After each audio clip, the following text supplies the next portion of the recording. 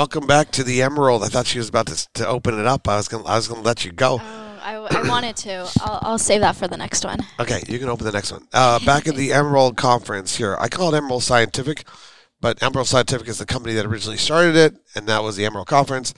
And then it got sold to MG BizCon, and then a company called Emerald has nothing to do with Emerald Scientific or the Emerald Conference bought it. So it's a little confusing, but it's the Emerald Conference, and it's one of the top conferences of getting together some of the intellectual thought leaders in the the scientific space, the development of cannabis in general.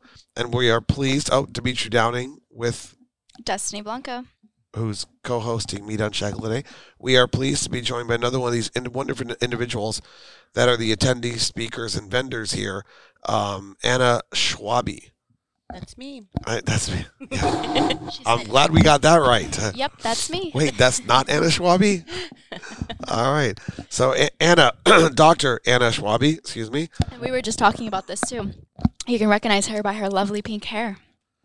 Yes, definitely, it's very pink. It is I love the vibe. Pink. It's very bright. No, I like it. I should go with pink hair. What do you think? Do you think I should? You should do some like highlights, like some cheetah print highlights. No, Maybe just a stripe, a block. Oh, that would be cool. Yeah, Money piece. Grow out like a little bit of long hair. Did Yoda have hair? Wait. Just like 4 hairs.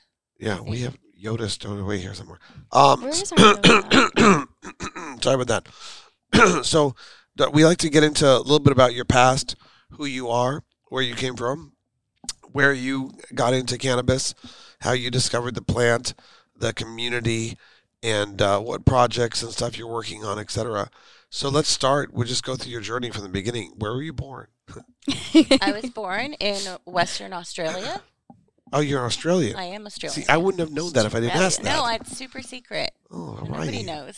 I could do an Australian accent, I I think. was like, usually I can, but I usually need a couple of drinks first, and then I can just slip right into it. lived in America too long now. Yeah. Yes. Since 87, we moved to Colorado. 1987, we arrived in Colorado. Mm-hmm. We're getting closer to the cannabis stuff. Okay, so much closer. what I know. Well, we Colorado jumped. too. Look, you see how we jumped from birth to Colorado in 87? How old were you when you arrived in 87? 13, almost 13. Okay, so maybe you started your college. Okay, we'll see what happened when you were 13. You arrived in Colorado, then what happened next? Well, I had technically finished and was in high school, like my first year of high school when we moved. Yes. But I was only 12 when we moved Right. here, so I wasn't old enough to go into high school, so I had to kind of go back to 8th grade. Okay. And do a whole nother year of 8th grade, which was probably a good thing because the culture shock was real. So you had to wait another year to start your cannabis journey because no self-respecting high school kid in Colorado doesn't know about cannabis. I it didn't start till high school.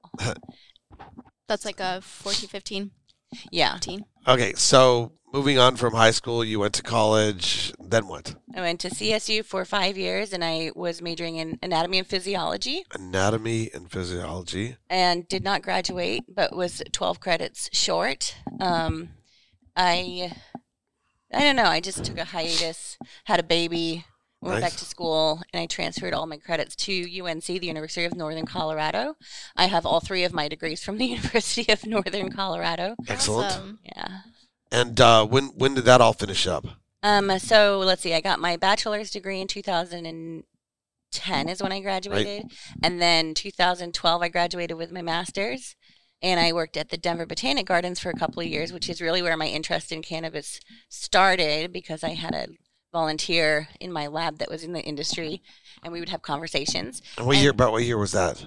This was 2012 to 2015. Okay, we are getting right hot You're into getting the so close. middle of cannabis activity now. Mm-hmm. Colorado, 2012, 2013, post-medicinal legalization. That's when they legalized for adult use. 2013.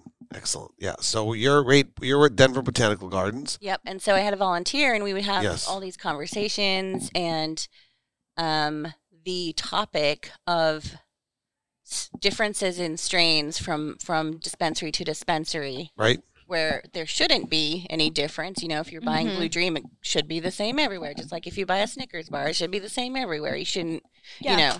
So I got the brilliant idea for this PhD project. And Pulling out some props. Okay. Keep going. I got this brilliant idea because my background is in plant population genetics. Okay.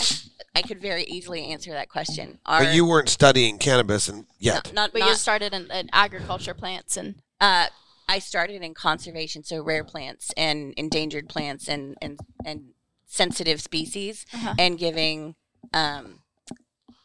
getting data and giving information to land managers so that they can, know what's on their property. Is this rare species? Is it, are there other populations? Like, can we dig here? Can we not dig here? That kind of thing. Because there's a lot of oil and gas exploration in Colorado and fracking and stuff like that. And so they need to know, about the land. And so that's kind of one of the things we were doing at the Denver Botanic Gardens was applied science and using population genetics to answer some of those questions.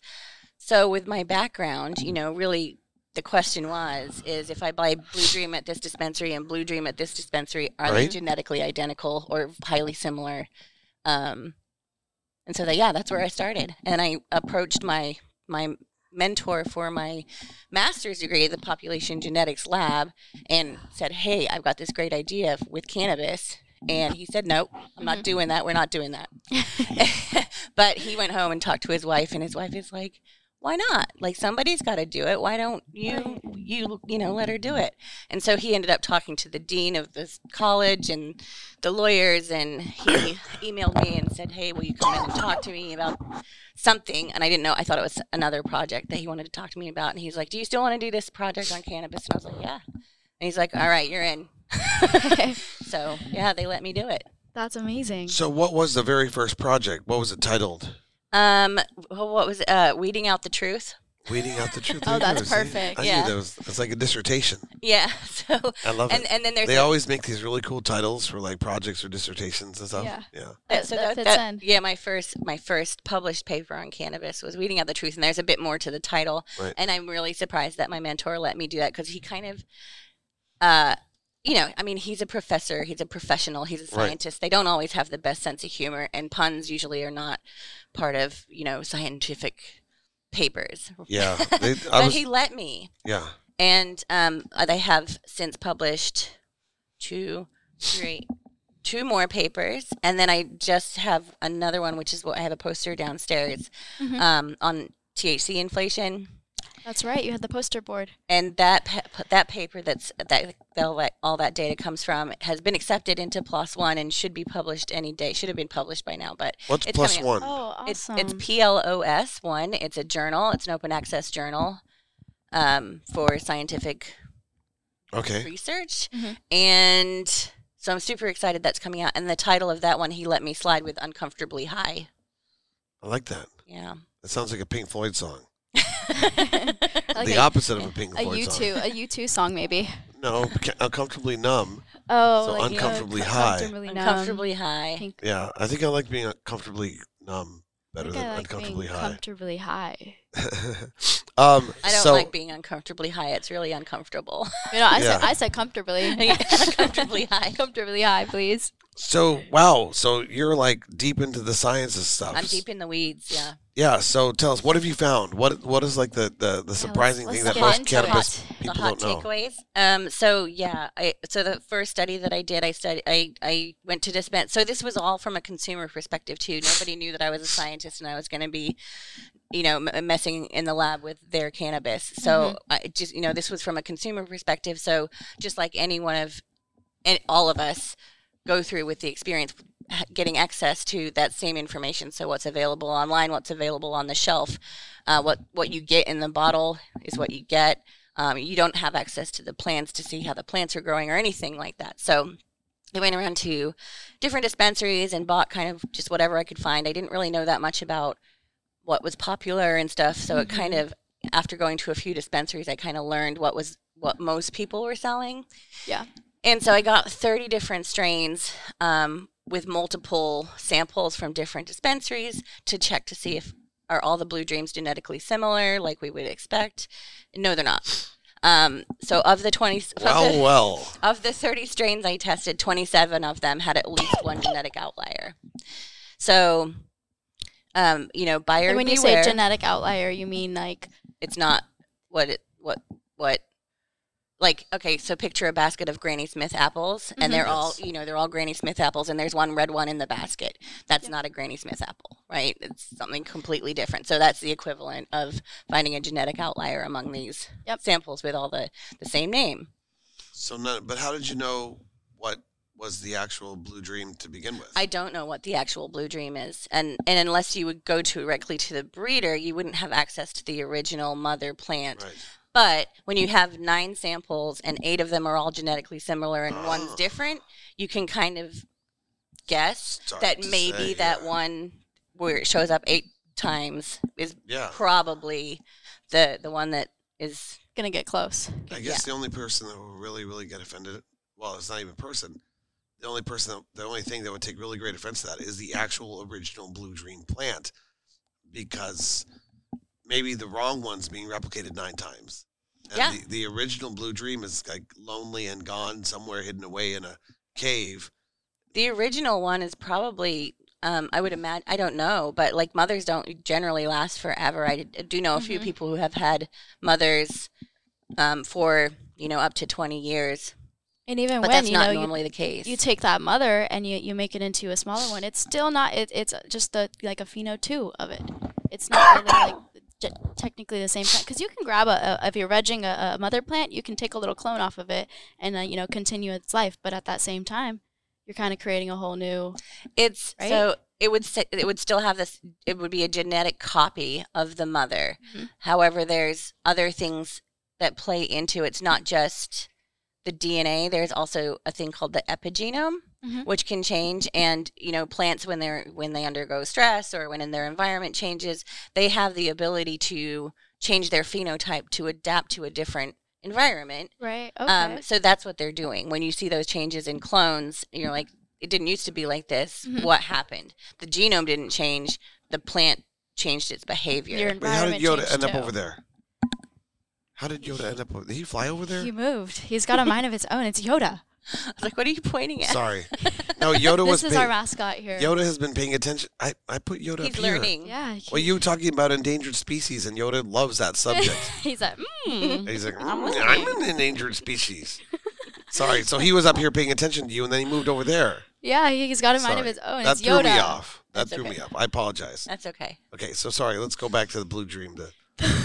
So people ask me, well, how do I know? Like, how am I going to know if I'm using Blue Dream as my medicine and I go to California or I go to a different dispensary than where I usually, how am I going to know? The answer is you're not. You don't. You can't. And they buy a seed offline that says Blue Dream. How do they truly know that? They don't. So how can we fix this problem?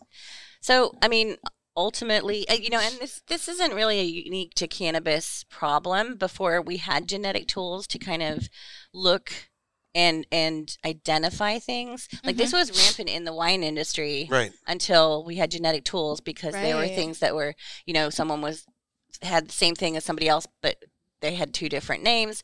Or on the flip side, they had the two different things with the same name, or 2 of the same thing with different names. Like, it was just kind of a mess, So genetics is a mess. But it's so also would it be right to genetics say is a tool to help you figure out a puzzle. it's the same. Yeah. Yeah.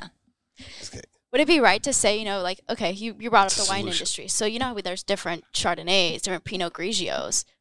Obviously, it's different because those companies add sugars to their product and stuff. But that plant that they're extracting from, the Chardonnay grape or whatnot, it's a cutting. So it would be So you would have, your 2 different grape cuttings. You have one in Italy and you take one to Napa Valley. Would you say that's the same as to, the cannabis? Yeah. Plant? So there's an environmental factor that plays into a phenotype. And, as I said, plants have the ability to adapt to their environment.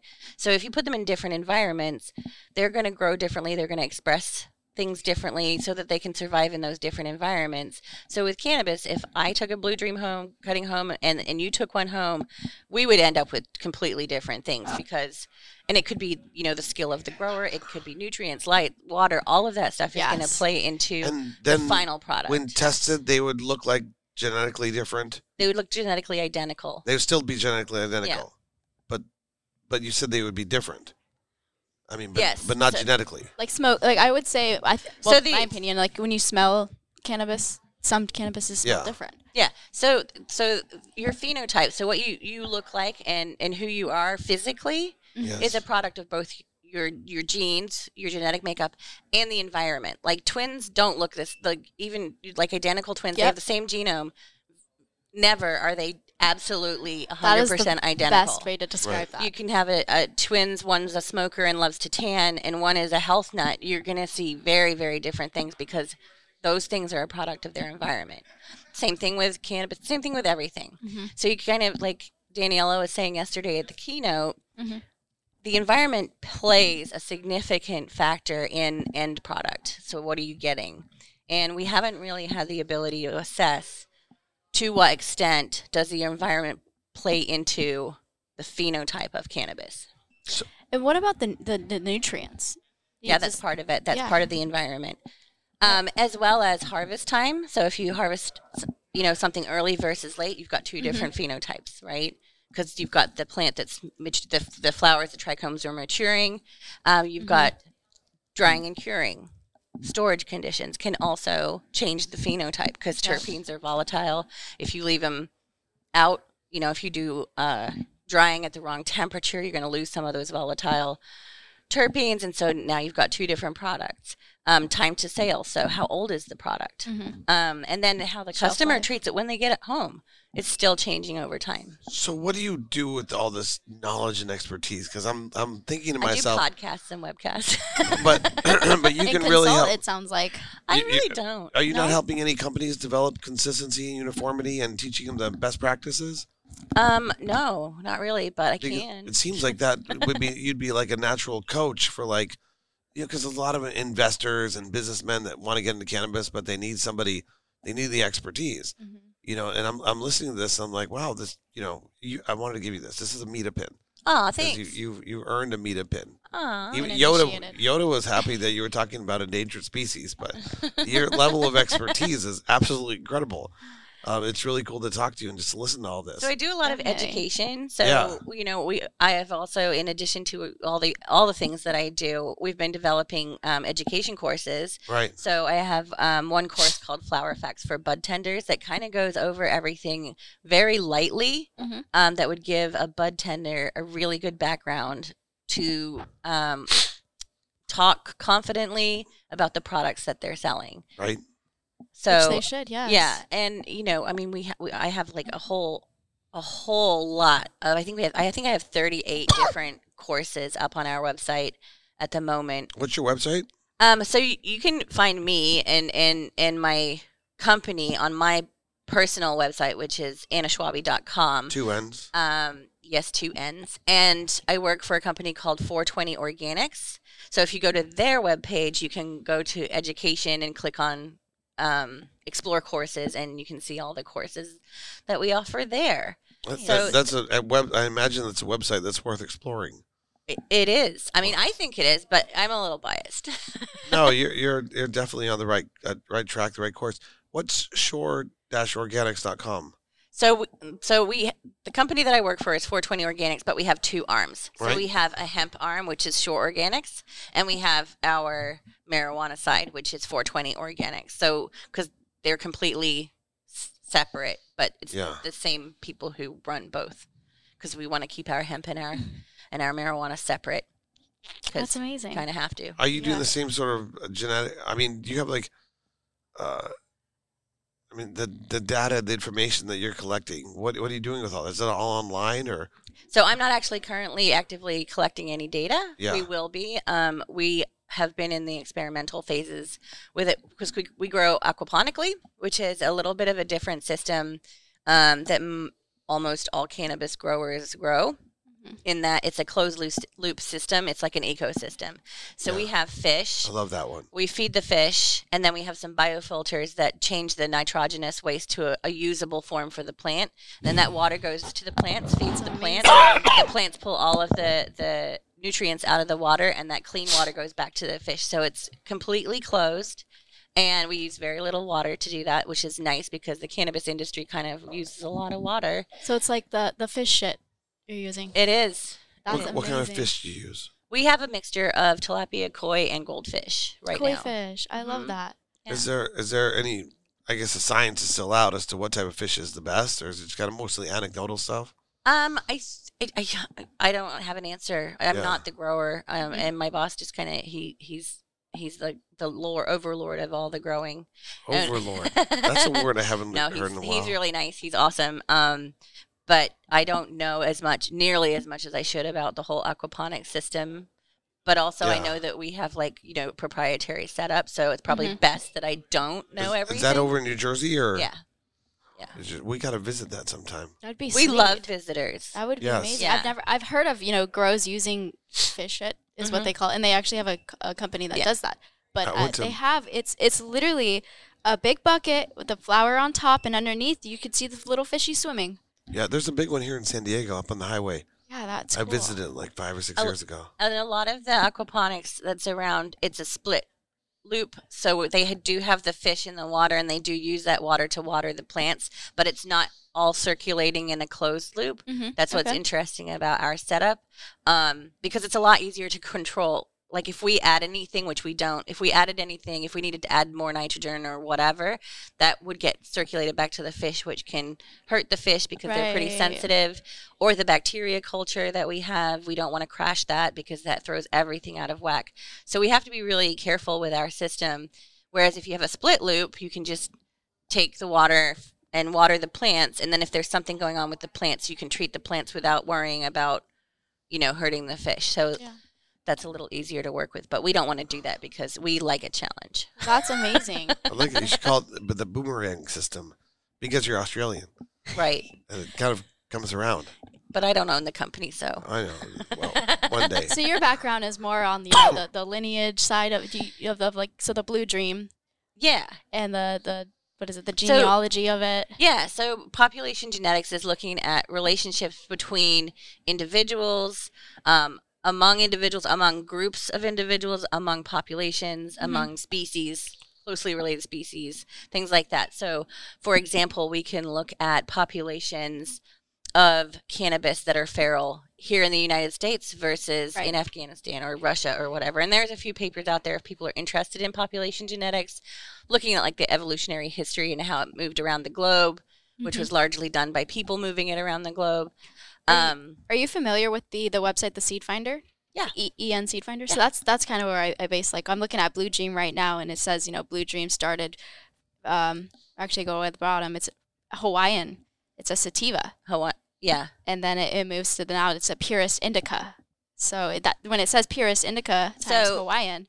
Let me check this out. So and that's another thing that I want to move into too. That this big concept in the cannabis industry right now is indica versus sativa. And then there's the hybrid in the middle. This is how it was developed. So it started. This is going back to great grandparents. Very and then first. as you move through the family, it was crossed with a skunk, and then with a haze, and then it was somewhere back in the history there's Afghani. So it says Afghani. Does that mean it was?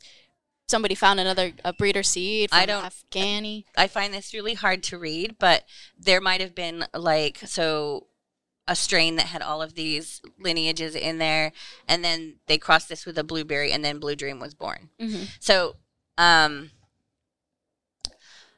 talk about cannabis strains like dogs because everybody's familiar with dogs. Yeah. Everybody knows what a mutt is. Breeds. It's a mixture of all different kinds of dogs. A whole bunch of yeah. Right. So that's what a lot of cannabis. She's a mutt. Apparently today I'm looking like a mutt. I think most people are mixtures of multiple different kinds of people from different places in the world, right? Yes. 23andMe will tell you you're 20% Irish and 30% Mexican and whatever. Yeah. So that's population genetics.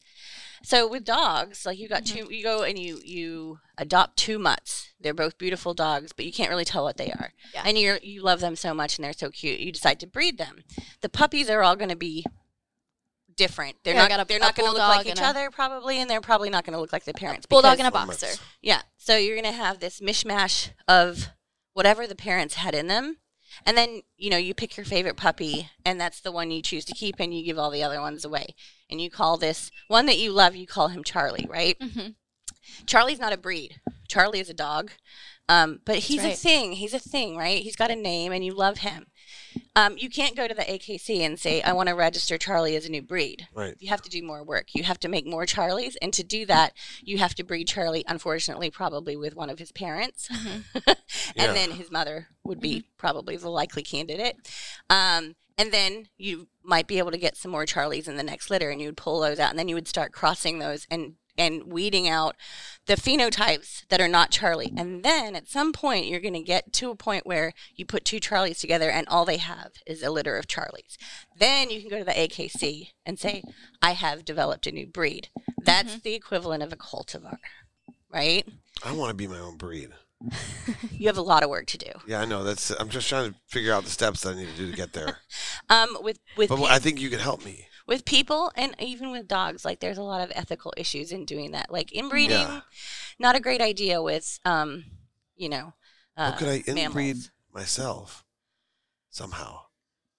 You see what I'm saying? Probably. So if I believe that I'm like genetically perfect, and I you want to could- make sure that all you could future take human beings are You like could take me. 2 of your sperm and go to a lab and say, put these 2 together and make another one of Yeah. me. Or you could clone yourself. I think I have to clone myself, You right? could clone that's yourself, not really and then you breeding. could breed your clones together. Yeah, Yeah. make a clone in the clone. Yeah, because I wouldn't In a want clone? I wouldn't want my genetics to be susceptible to the imperfections of a woman. So I mean, not just This guy. I mean, I'm nothing against women. I'm just saying, You just want my to make a man beast? genetic. You don't want to dirty it up with I'll all these just- X chromosomes. I know. I'm making a joke, God. but if you think about the parallels and how we do this with animals and plants and humans, there's a lot to the philosophy of this concept. Yeah. So So back to cannabis, like a lot of Although cannabis maybe it strains might that be we have are not stable. genetically And that's perfect. why we clone, because that's really the only way that you're going to get an exact replica of Right. that plant, because the genetics aren't stable. Exact replica Even of when me. you have 2 blue dreams and you breed them together, there's still a lot of diversity in those lines, and when you put those 2 together, you're going to get a whole bunch of stuff that you weren't expecting. maybe this so is why I haven't had kids yet. is this why? He's 'Cause having I'm like worried a about life allowing realization over here. there to be Getting kids you don't want, some No, because anything a short beyond one me and a would be a genetic imperfection. well, then you're at the end of the line of perfect. Right. I am Best the to end stop there. of the line. Get lots of pictures This all because makes the sense line to me. ends with you. Like This has been one of my from favorite Anna herself. We're going to hang out more because I'm learning a lot from you, but we do got to get wrapped up. Yep. We want to do a full hour with you sometime. We're trying to keep Yeah. the 20, 30 minute here. That was just my first experiment. I've got 4 more. Well, and I'm sure you have more on the way. Many projects Possibly. that uh, you're working on. Epigenetic project, Oh doing my clones gosh. of clones of clones to see if the epigenome changes through multiple cloning iterations. Right. That has not hit. That's being. Hopefully, we're getting that analyzed soon. It's been sitting on the shelf for a while. And what is that? What is that word? The epigenome? Yes. So epigenome, epi meaning on top of, genome, so it's on top of the genome. So the genome stays the way that the genome is because you can't really mess with, not to get too technical, but it's changes on the surface of the DNA that lead to changes in expression. So you can basically stick, like think of a thread. That would be the DNA. If you tied beads on that thread, now there's pieces of DNA that are going to be easily accessible to express and things that are inside the bead that you're not going to be able to access. And that can lead to heritable changes. So even though you didn't change the DNA code, Right. those heritable changes can be passed on to the next generation. And it's pretty common in plants because when plants encounter environmental stresses, they can't just get up and leave, right? Yeah. And they want their offspring to survive. So they have a way to change their epigenome so that their offspring would then have a better chance of survival if they make it to reproductive age.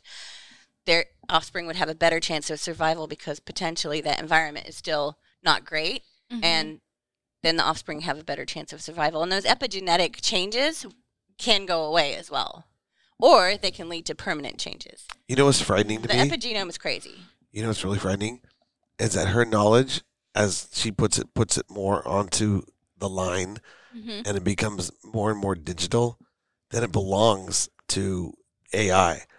And once AI takes her knowledge and then moves Uh-oh. in a direction that it wants to, rather than in a direction that we want it to, that's like the beginning of the Matrix. And that's what we need, though. Well, Because I mean, maybe. I'm AI sorry, is, but is the future, and we need this you know, kind of information every time to I get realize, out there. every time I talk to the scientists and the doctors and the PhDs, and this was what I realized yesterday with the other guys, is that, you know, they're creating all this knowledge, they're breaking it down, they're helping us understand everything, and they're putting it on the line, and then eventually AI will have access to that, and AI is going to use that to take over us.